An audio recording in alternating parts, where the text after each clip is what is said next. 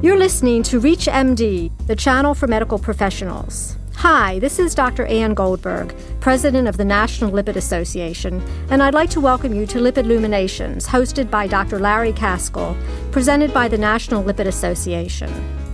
Celebrities often influence the way we dress, but when a celebrity dies of a heart attack, do they impact the way we take care of ourselves? When a public figure dies from a sudden heart attack, our media-obsessed society can't get enough of the details. While it's clear that celebrities can influence fashion, do they actually have an impact on how we take care of our health? My guest today is Dr. James Ehrlich.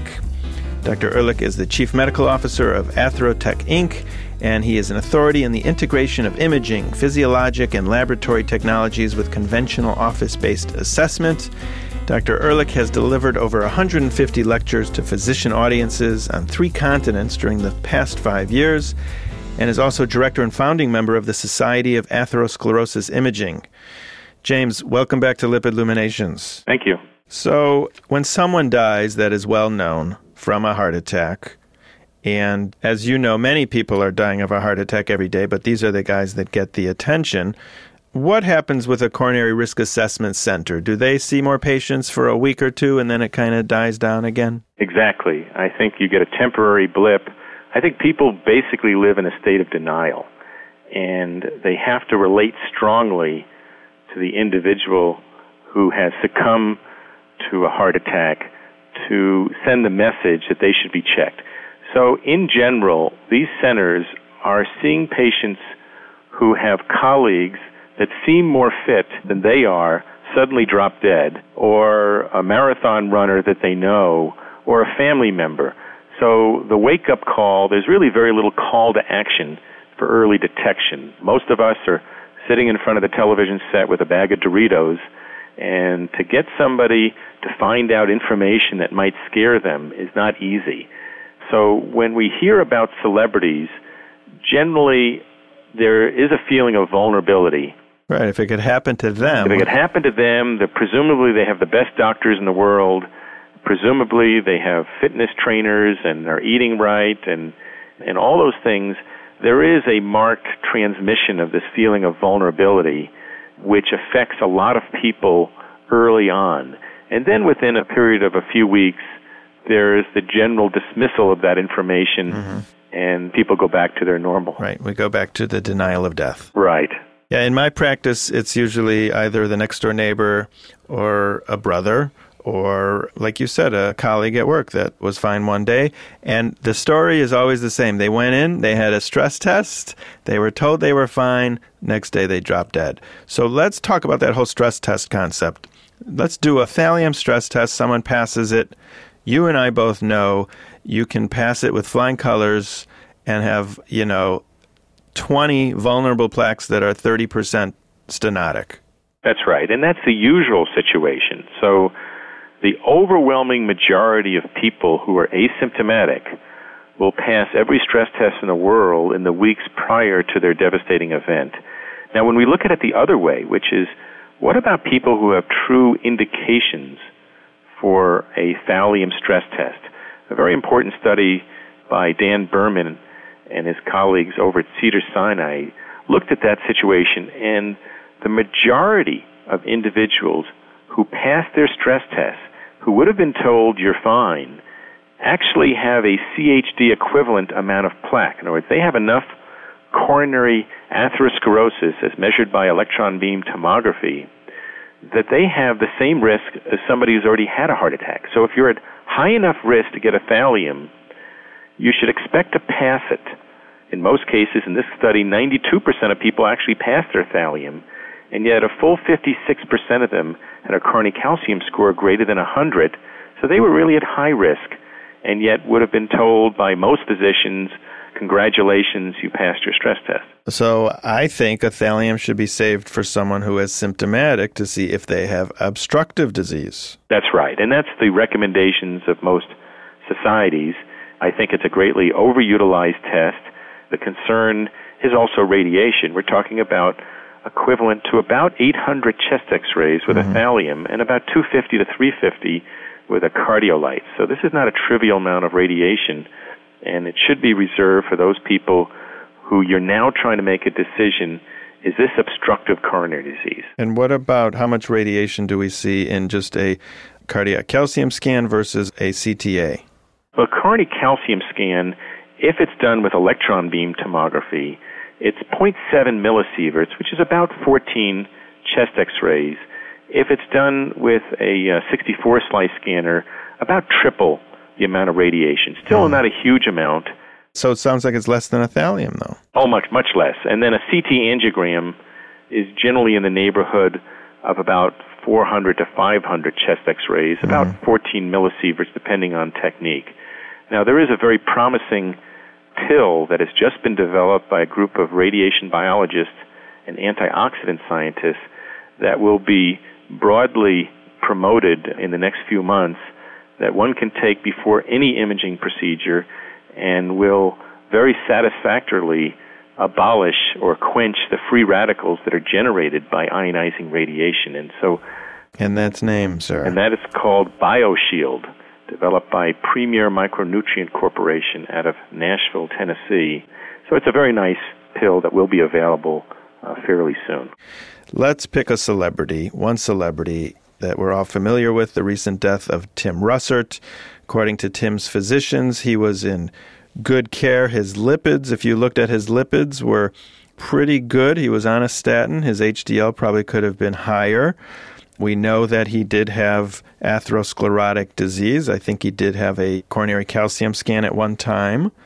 But it seems like we failed him. It seems like we did not do enough. Well, Tim was taken care of by a very good clinician in Washington, D.C., who thought highly enough of early detection that he ordered an EBCT heart scan way back in 1998.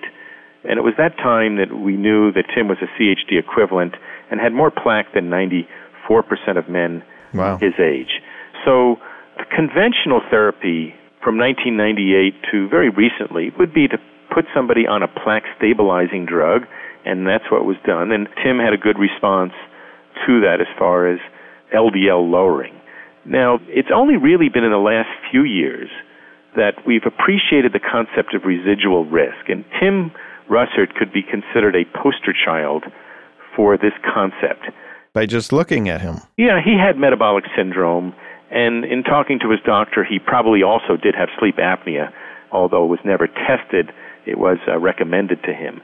So Tim had the criteria for metabolic syndrome, and we know now that if an ApoB had been looked at, that would have been still very high, even in the face of an LDL of 68, which is what his LDL was 6 weeks before he died. He passed his stress tests repeatedly, including 6 weeks before his death. Sure, as we know that most people will. Yeah, and so he's an example of how aggressively subclinical disease can progress. And so his calcium score might have been in the thousands a couple of years ago. And other things, if you look at Tim, there are some that question that he just returned from a long flight from Italy, and that somehow sitting on a plane and being at a high altitude somehow may have triggered some sort of prothrombotic milieu leading to a clot. Well, this is very possible. We should think about coronary heart disease as having two basic elements. There's atherosclerosis, which we clearly developed, the development of plaque, and then there's thrombosis, and there's a triggering event. So atherosclerosis, in a sense, loads the gun, and a rupture of plaque or some triggering episode can pull the trigger, and so it very well could be that this kind of stress ultimately ruptured a plaque. But I think the lesson really is that we're in a new era now.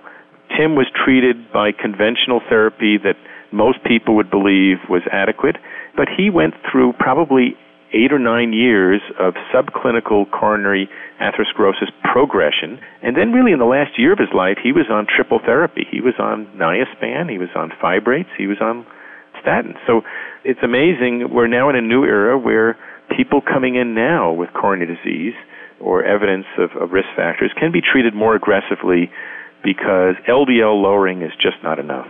All right, so I want to know what else we can do for these people.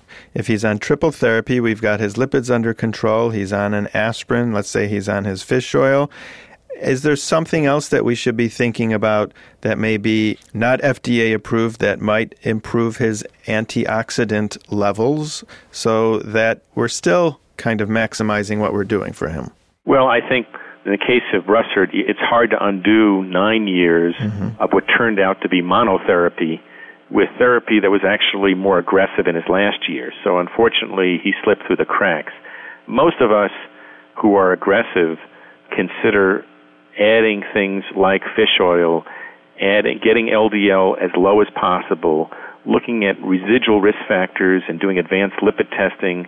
Maybe there's something we're missing, Lp(a). But he would have been covered for that. If he would have been covered with everything. And even if he had, small, dense LDL particles on his advanced lipid test, he would have been treated for that. So perhaps if we checked a fibrinogen on him, perhaps if we checked an insulin level on him, those things may have been high. They probably would have been, but even then you could argue that they were covered near the end. In other words, he was treated as if he had metabolic syndrome. He could have been tested for sleep apnea and treated that way. He could have had an Lp(a)2 inflammatory biomarker to see if he had active inflammation. Obviously, he probably did near the end. What would James Ehrlich have done if he came to see you exactly as he was? Besides saying, all right, I need to get a sleep apnea test on you, what else could you have done? Hopefully, I would have instituted the therapy as soon as I appreciated the value of combination lipid therapy. I would have looked at advanced lipids and done inflammatory biomarkers and see if they were elevated. I would have gotten LDL maybe down to about 50. And certainly the new guidelines developed by the American Diabetes Association, American College of Cardiology, suggested in patients with severe metabolic syndrome, their ApoB should now be below 80. And that would be my goal, is to get ApoB, whatever measures that are necessary. I would have added a fibrate fairly early because of the DIACOR study, a study that looked at diabetics and looked at combination therapy of statins and fenofibrate. Certainly, I'm a big believer in Niaspan. So my goal would have been to get his ApoB below 80, also to make sure that he had inflammation under control. So I would have ordered an Lp(a)2 and advanced lipid test, looked at ApoB, and obviously you mentioned sleep apnea. If he had it, he would have had one of the modalities and been remeasured to make sure that that's under control. James Ehrlich of Atherotech, thank you again for coming on Lipid Luminations. It was a pleasure talking with you. Thank you. Thank you for listening to Lipid Luminations, presented by the National Lipid Association. For more information, please visit www.lipid.org. ReachMD, the channel for medical professionals.